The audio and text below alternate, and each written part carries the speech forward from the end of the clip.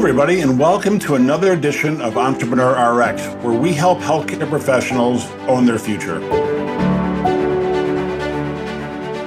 Hey everybody, and welcome back to Entrepreneur RX. This week, joining me is Dr. Lee Weinstein. He's president of Core Smiles Consulting Group. He's a former pediatric dentist, and he was a dental director for the state of Arizona's Medicaid program. Lee, welcome to the show. Thanks for having me. This is exciting. I always have fun, no matter where I go. Right? Excellent. I like your attitude. That's a great attitude. All right, how did you get into dentistry? Okay, well, I'm going to apologize at the beginning because as a pediatric dentist, if I talk to you like you're in third grade, that's my level. And you need to do that anyway with me.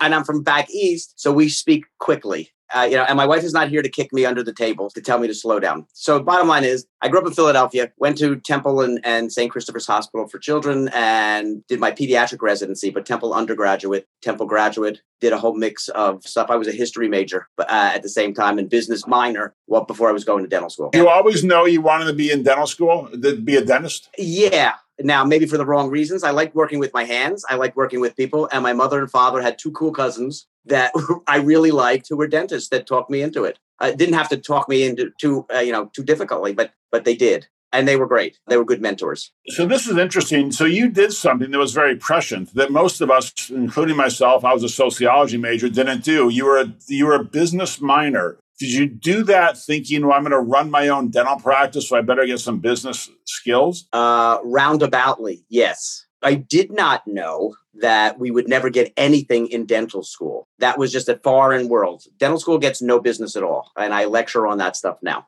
But I thought at the time that I better learn a little bit about business to have some clue, because my cousins basically told me at the beginning, and they were great mentors, that you need to learn that stuff and you're not going to get it in dental school. I didn't realize that you really weren't going to get it at dental school. And I learned a little bit from them. But at the same time, I figured, hey, I got to learn this somehow, because if I don't, I'm responsible. Not only am I responsible for myself, I'm responsible for the 20 people that I had to staff and my patients and the manager and the hygiene and all that stuff. And if I didn't understand that in English, I was screwed. It's funny. Because, and I can see it in medical school because, a lot of physicians go into hospital-based practices or what have you, or particularly these days, they're not in their own shingle. But at least dentists, back when you and I were going through this, you guys are all coming out with hanging your own shingle and doing this. You had to have business sense or it just wasn't going to work. And a lot of it didn't. And a lot of it, you're right, hung their own shingle out there, but they were small in their house offices or, there was no advertising. You weren't allowed. You were only in New York and in Philadelphia, you could have a 1/4 inch name outside and you could only put your name. It didn't have Tooth Doctor for Kids or didn't have, Happy Smiles or Kids Grins or whatever they were. You couldn't do any of that. That changed over time, obviously, and that really offended many, many old timers, but progress is progress. I don't like personally some of the commercials I see on television I'm coming from families of lawyers. So I don't like, got run over by a car, come to XYZ and we'll take care of you. Drunk, we'll take care of you. We'll get your ticket off. That's a little tacky for me. But if I didn't have some of that business acumen, not even acumen, if I didn't get some of that business stuff in there, I probably wouldn't know half of the stuff and maybe not have been as successful as I was or am. Yeah, no, totally true. And it's, a lot of learning by mistake. Many of us did, but I think for dental, it's almost shocking that it's not at least how to run a practice isn't part of the school that you learn in dental school, part of the education that you get. Ironically, I took a class, I'm going to say about 5-6 years ago on teaching and how to, teach if you don't know how to teach.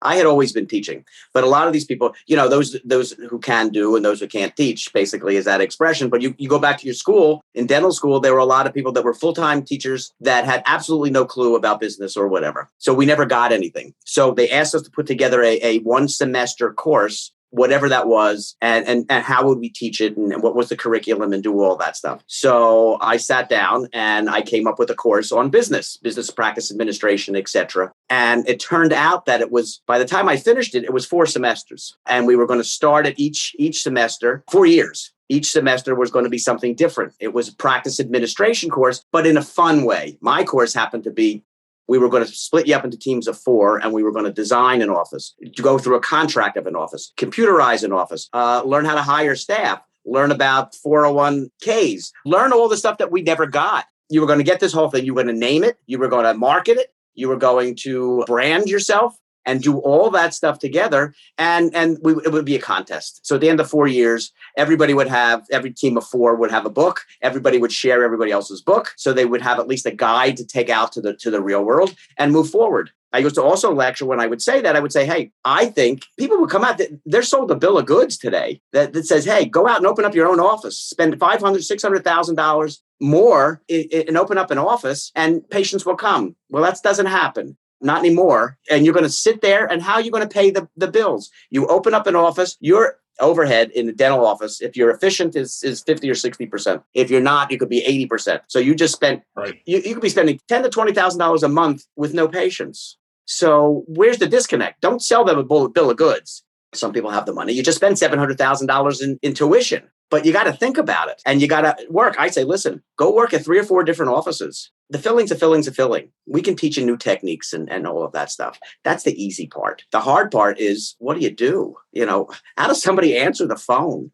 My office was like Cheers because I wanted everyone to know their name and be comfortable coming into my office. And they were, and we had contests and we did whatever else we were going to do. Pediatrics, whether pediatricians or pediatric dentists, are tuned in differently. I think we're connected differently. Then, I go to my doctor now and I love my physician and my GI guy. And as we get old, I just realized when I went to the doctor last week, we won the Civil War because the newspapers and the magazines were so damn old, so you don't know what you don't know. And you're going to learn some of those things by working in other offices. People will come to you because they like you. They hope that you do a good job. If you have a decent bedside manner, that helps. If your staff has a decent bedside manner, that helps. You organize yourself that way. In my opinion, it's a tortoise and the hare. I could see 100 patients a day and make X amount of dollars, and 98 won't come back. Or I could see 80 patients a day and 68 will come back. I want a long-term growth and goal. And some people are just there in Medicaid. They just want them to come in, fill a chair, do what they have to do, get them out and move them out and don't care. So I think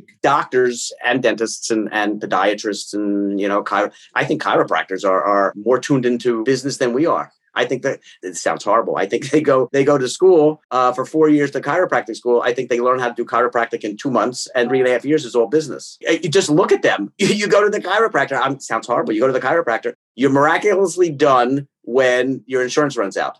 Well, you're all better. Okay, I have to come. It's now $200 an appointment. I don't think so. I can't afford that. Sorry, my little sarcasm comes out. So no, I completely agree with you. So, all right, so you're right. Pediatric dentists are cut from a different cloth, and I've met a bunch of them over the years, and you guys are all a little different, but different in a good way. So, did you ultimately sell your practice? Yeah. Well, when I left New York, I got tired of the winters, and we were like the Beverly Hillbillies. So my wife and I said, okay, we didn't grow up. I grew up in Philadelphia. She was North Jersey. We ended up on Long Island. And we said, there's a better place for us, I think, to live than New York. And we love New York. And I had 3 girls at the time. I still have 3 girls. And we just said, there's more to it. It turned out that my accountant that I met at a meeting in 1980, based out of Dallas, and he was a mentor because they know their stuff. They end up, it was a big group, and then they split, and I used this guy in Dallas. And we had talked about going to Dallas. My accountant being there was just as easy to talk on the phone. We didn't have Zoom, but just talk on the phone or go there once a year to do financial planning, build practice administration and things like that. And I learned a lot from him. And we moved on, and we said, we like Dallas. And we were going to move to Dallas, and we ended up in Scottsdale just because it was a better opportunity. They opened up Reciprocity, and I said, okay, let's go. But I had 2 practices. I taught at LIJ, a hospital, for 20 years. I ran a pediatric portion of a general practice residency in another hospital. I taught at a dental school. I ran all over the place, and I loved it. And I just had 2 offices. And I said, you know what? No, there's a little bit more to life than that. Let me sell those 2 offices. One of my residents was working for me. I sold that office first. And I had a partner in my other office. And when we found an opportunity out here, we said, let's come out here and just sort of relax and do what we need to do. And I worked out here for a bunch of years and then sold that practice. So you've had basically 3 exits. Yes. 3 different offices. That's amazing. Yeah. And when I first started, I worked at 5 or 6 different offices. I was a day here, a day there. I would get in the car and I would say, oh, where the hell am I going? And there were days that I would go this way instead of going that way. But I learned a lot. One of the first offices I worked in, they were Pankey philosophy people. It's a cross of life and balance and all of that stuff. But a lot of it was business. And I learned a lot in that office. I picked up, the first couple of years, I picked up what I like, what I don't like, what I might do, how I treat people, how I don't treat people. And I did that as I was building up my own office. So we started out in I rented space from a prosthodontist, which we had no conflict. And it worked out well. So I was there two days a week, and I work in, different places all over the place and learning what I could, taking my CE classes. And I tell everybody when I lecture, you can take your CE classes. You've got to take 40% of your CE classes in business and practice administration and find the right mentors that you like. I may like you, John, and you may be a great mentor, but someone else may say, I don't really like him. And there's a guy out in dentistry who did dentistry and sort of practice administration, Ray Bertolotti, who's a great guy. And we were using loops and doing stuff that people weren't doing 25 years ago. And now that everybody does. I'm not taking credit for that. That was, I ended up going to those courses and learning. So not only were we learning technique, but we were also learning business. And you meet people and you take those. I belonged to a practice administration group which was a great group in Valley Forge in Pennsylvania. And even when I left Philadelphia and moved to New York, I would come back. It was once a quarter and it would be a whole day meeting. And they were phenomenal meetings. And I learned a hell of a lot from there. And I always lecture now. I said, listen, you don't have to invent the wheel. You steal it. And you steal 2 wheels and you combine the 2 wheels together to make your own wheel. No one's going to, fault you for that. And that's what you need to learn. Then you have to learn, like I said before, we had this story, I ended up taking this course for how to teach, because most teachers don't know how to teach, especially physicians, chiropractors, dentists. We have no clue. So I took this course, and part of the course was a 5-day beginning. And then there were 3 months in between. And then we came back for the other 5. And we had projects to do. And it was all teaching and learning how to educate and come up with curriculums and things like that. So we had to design a course for 1 semester, which I did. I sat down and said, what do I want to teach? And I said, okay, well, everybody knows the techniques and no one knows anything about business. So I'm going to sit down and come up with a business lecture and create a semester's worth of business course. And as I started writing all of these things down and just the bullet points, computers, design, branding, everything. I said, okay, well, I can't fit this in one semester. So I ended up creating a 4-year course. And what we did was we put teams of 4 or 5 together. Each student group was responsible from a start to a finish. Start up a business, go through the business processes, and then sell the practice. So that way they would learn a little bit of everything. So it was starting up, you were marketing, you were branding, you were coming up with a name, you then got the office space. You had to negotiate a lease. You had to figure out who your attorney is. I'm not going to a malpractice attorney to learn how to buy a practice. And I'm not going to certain other people to learn how to do things that's not within their realms. The accountant that was going to do your financial plan. And I lectured, do you want to work at age 70 because you want to or because you have to? So there's a major, major difference in that. I wanted to work because I wanted to work, which was great. There's too many people now. If you look at it, this information that's out there now, 50% of the dentists don't have retirement plans. My kids yelled at me because when they were 16, my big one, when she first started, I said, okay, she got her tax return back and she got like $700 back. I said, her name is Maddie. I said, Mads, you're going to give me $300 and we're going to put it in an IRA and we're going to let it sit there. And, life goes on. And they argued. She argued for 10 minutes. And then she said, okay, she's now 32. She just told me the other day that she was basically stupid. She's pregnant. We're going to be grandparents for the first time. So she said, Daddy, I finally realized that you were correct. And I should have put more away in my 401k now than I did 7 years ago when I started this job. And she goes, now her husband is about $60,000 ahead of her. She goes, I don't regret anything. He put his away maxed. He maxed out, but he never put anything away when he was younger. So she puts away. She goes, I actually realized that made sense. So students don't know that. So taking that course was going to help them in doing that stuff. I've seen offices where they go and they say, well, how come the outlet is 16 feet away? Now, I learned a little bit from, it sounds silly, but my father-in-law was a real estate market consultant. He coined the term active adult communities. And he did all the marketing. He didn't build, He helped the builders come up with the project, the name, the design, and all that stuff. And his target market, let's say, were seniors. And if seniors love the color purple, and that's your color of practice, and that's your population, then your practice or your house should be all purple. So when someone walks in, they go, "Oh my God!" If you have high business, Fortune 500 practice, nothing wrong with that. Then maybe you should have computers that are there available for and special rooms for those patients. So you design it based on all that stuff. And he would show us stupid things that people there were builders that would build a house. They would have a door that opened up into the master bedroom that would hit the bed, a king size bed that would hit the bed. You can only get halfway through, or have an air conditioning vent right over the bed.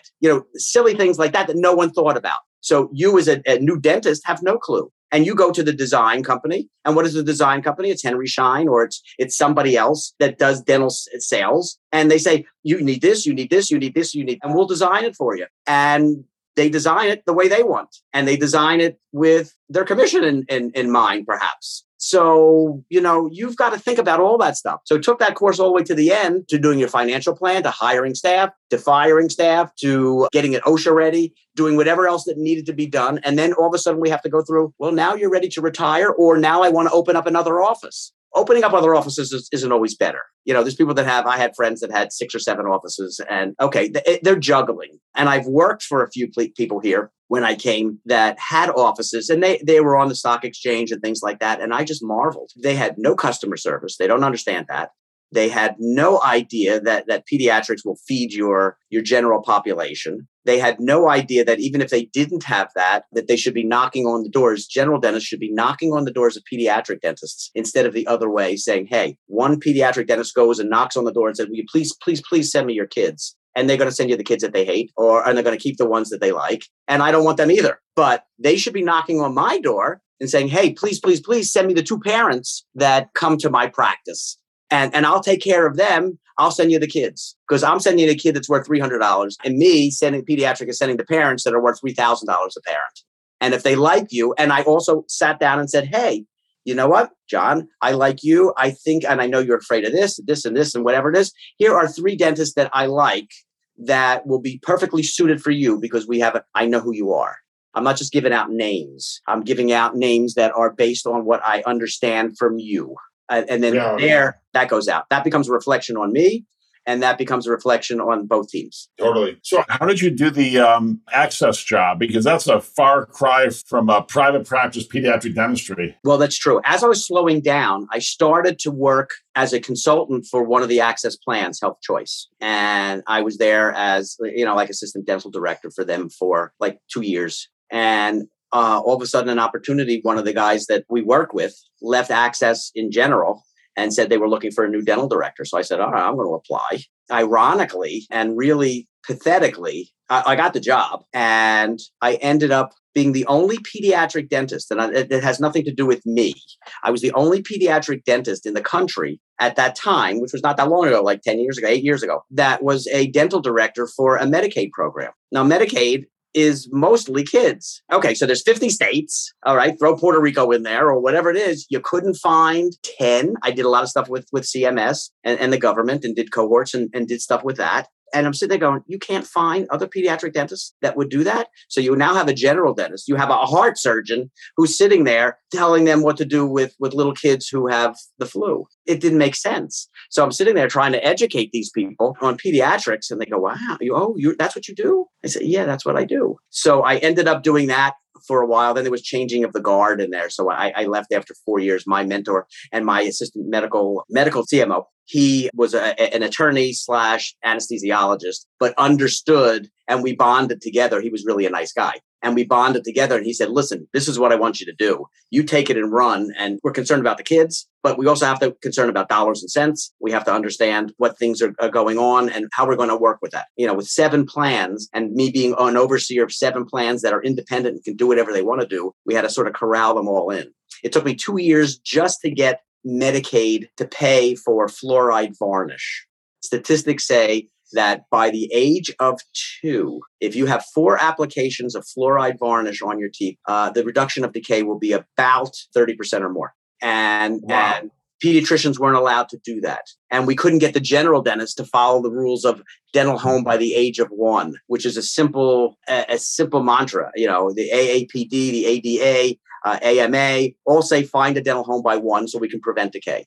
Access didn't understand that. And I said, listen, you're going to pay these doctors who still didn't jump on board. And from a dollar and cent standpoint, they would all complain. They would take one container of fluoride that cost 80 cents. And in return, I got them $27 reimbursement. And they were asking, isn't the state going to pay for the fluoride varnish? I said, are you nuts? I said, if someone gave me 80 cents to put in a slot machine every day, and I was going to get $27 back, that's all I would do is go to the slot machines and play the 87 cents or the whatever. And we finally said, and I said, do you realize that if we do this, that we will be saving access, and Medicaid will be saving money because we will be preventing decay. There's fluoride in the water here, but no one drinks the water because it's so bad. So everybody drinks bottled water. So pediatricians don't get that. It's all business. And if we don't educate, and a lot of the dentists don't get it. World Health Organization finally recognized that you can use silver diamine fluoride, which will arrest decay, and or fluoride varnish. The World Health Organization has been around for eons of time, and now they're coming to the point where they say, oh yeah, wow. 10 essential health benefits from the government, from Obamacare. 10 essential health benefits. Dentistry is one of them. Teeth are one of them, but it's not mandated. The other 9 are mandated. Teeth aren't mandated. And people, don't you understand that teeth and bodies go together? I post on 100 websites, like 12 websites all the time about nutrition. I don't put cases on anymore because people who put cases on are just showing off their cases. Okay. I see so many people in the emergency department with just horrible teeth, and some of it's meth related, but a lot of it's just poor hygiene. Yeah. And what that leads to, it leads to, just the whole spectrum of multiple diseases and vice versa. Yeah. Periodontal disease. Why do you pre-medicate? Because the bacteria from your mouth, which was horrible, was going down into your chest and you were going to get, a heart issue. They're just doing a new test on the severity of saliva and the severity of your cases on kids with COVID-19. They'll be able to test the saliva and tell you how severe the case may be. So the mouth and the physicians don't get that. And they're too busy doing stuff, or they say they're too busy doing stuff. And a lot of it is. But that's okay. You don't have to do it. Then refer it out. Yeah, totally true. So then you moved into consulting. Yeah. So it was pediatric dentistry, head of Medicaid access program for dentistry, and now you're doing consulting. Tell us about that. Well, the consulting is fun because, you get me here. Once I start talking, I don't stop. So, I've gone and helped offices sit there and go, they don't understand pediatrics. I get both, but many offices don't understand pediatrics. So they'll call me in and say, listen, can you take a look at this office? Can you help us? Most don't understand the simple stuff. It sounds so silly, but putting a cup, we did this years ago, having a Keurig in the machine in the office, which is benign. It's stupid. But people go, oh my God, people come to our office, used to come to our office just to get the coffee. They would stop by, which was great. Oh, you have chocolate fudge? Okay. So docs would call in and new students would call and I mentor them and I would sit there and go, hey, let's start at the beginning. Go to Nordstrom's and see what customer service is. Go to Lululemon and walk out of Lululemon. You bought 3 things that you didn't want to buy. Well, why was that? My daughter, the big one, her major in school was consumer sciences and retailing. She went to University of Arizona. And it was one of the only few schools in the country that has that. And, it's how to get people to buy things they don't want to buy. She's now a buyer. She and her husband are buyers for Dick's Sporting Goods. We laugh at it, but there's a design to it. There's a whole process to it. And there's a method to the psychology of all of that stuff. They did studies that say, hey, television shows that begin with the letter K, like Kojak or Crazy or whatever, did better in the ratings for some reason. There's all that psychology. And a lot of these people don't get that. And some of the consultants are out there are horrible. I sold my practice out here and this woman hired, I said, listen, I'll come to the office for free. I'll sit there for 3 months. I'll put a dress and lipstick on if you want, because I want to make sure that these patients that I've cultivated for the years are taken care of. I liked her, taken care of. She ended up hiring a dental consultant that came in. And the first thing the dental consultant said is get him out of the office and redecorate the office and tell the staff that basically the consultant said, well, this new doctor has no money, so don't expect raises and be happy that you're here. And I had like 10 staff. And within 3 months, 8 out of the 10 left. That's not a consultant that's doing a good job. something's there. Even if the staff was horrible, and they weren't, you can't get rid of them for a while. No. And I had patients that would come to me, and I saw some people in the street say, "Oh, I missed the office. What happened to this?" I'm so friendly with my office manager who helps me out with the business aspect, some of the stuff, and she'll go to the offices when we need that, and she'll consult and say, "Hey, look, this is what we need to do." So I started doing that, and then I went out to help out guys from One Smile brand, and they said, "Listen, we want you to go take a look at 7 offices that we're thinking of buying up in Sacramento. Will you go take a look?" I said, "Sure." I went with a general dentist and myself. And we spent, 4 or 5 days going through that and saying, "Hey, I said, I don't know what you're paying." We looked at the numbers, we looked at the charts, made sure that everything was fine. But we said, "Hey, here are 20 things that you could do to increase your business, from customer service to adding new services to redesign without changing some forms, maybe making a uniform change or whatever it is. Do all that stuff. And then that practice, those practices are worth the money. At the beginning, it's not, I don't know what you're paying, but you're probably overpaying. And here are the 10 reasons that we found, which is great. If you come back down and you negotiate it back down and say, okay, then you implement that stuff. You had no orthodontist in the office. Well, you know what? You crazy? You have 7 offices. Why don't you have 1 orthodontic or 2 orthodontist offices separately? This wasn't a brilliant revelation. Separately, and you could send them to there. They can also get referrals from someplace else. But you've got 7 pediatric offices that are funneling into 2 orthodontic offices. Sedations, centralized, open up an AmbiSurge. And then if you open up the AmbiSurge and you have 7 offices that are in there, that's your AmbiSurge. You maybe hire a doctor to do some of that stuff. There's all kinds of stuff that you got to look. General dentists have no clue. And again, I hate to think outside the box, but I hate that term. It's like kale and other words. I just can't stand those things. It's time to stop thinking. Just think and try to understand what the customer or the patient is going through and how you can best suit them. If that does it, they go out and tell thousands of people. It's not that complicated. Brand yourself, do yourself a good job, but look at it. So I like doing that, going into the offices and sitting in the office and saying, "Hey, for $3.99, go buy some flowers." It has nothing to do with the work that you're doing, but it's the appearance, and which is a major aspect of it, I think. Sorry, my chair is. Totally. And Lee, if people want to get a hold of you for consulting or otherwise, what's the best way to do it? Oh, they can give me a call on my cell, 480-323-0240. I answer. If I don't answer, leave a message. Or my email is dafko@AOL.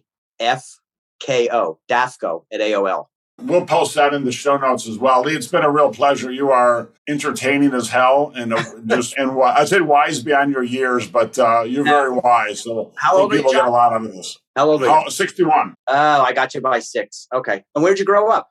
Chicago area, then suburbs, and then Phoenix for 30 years.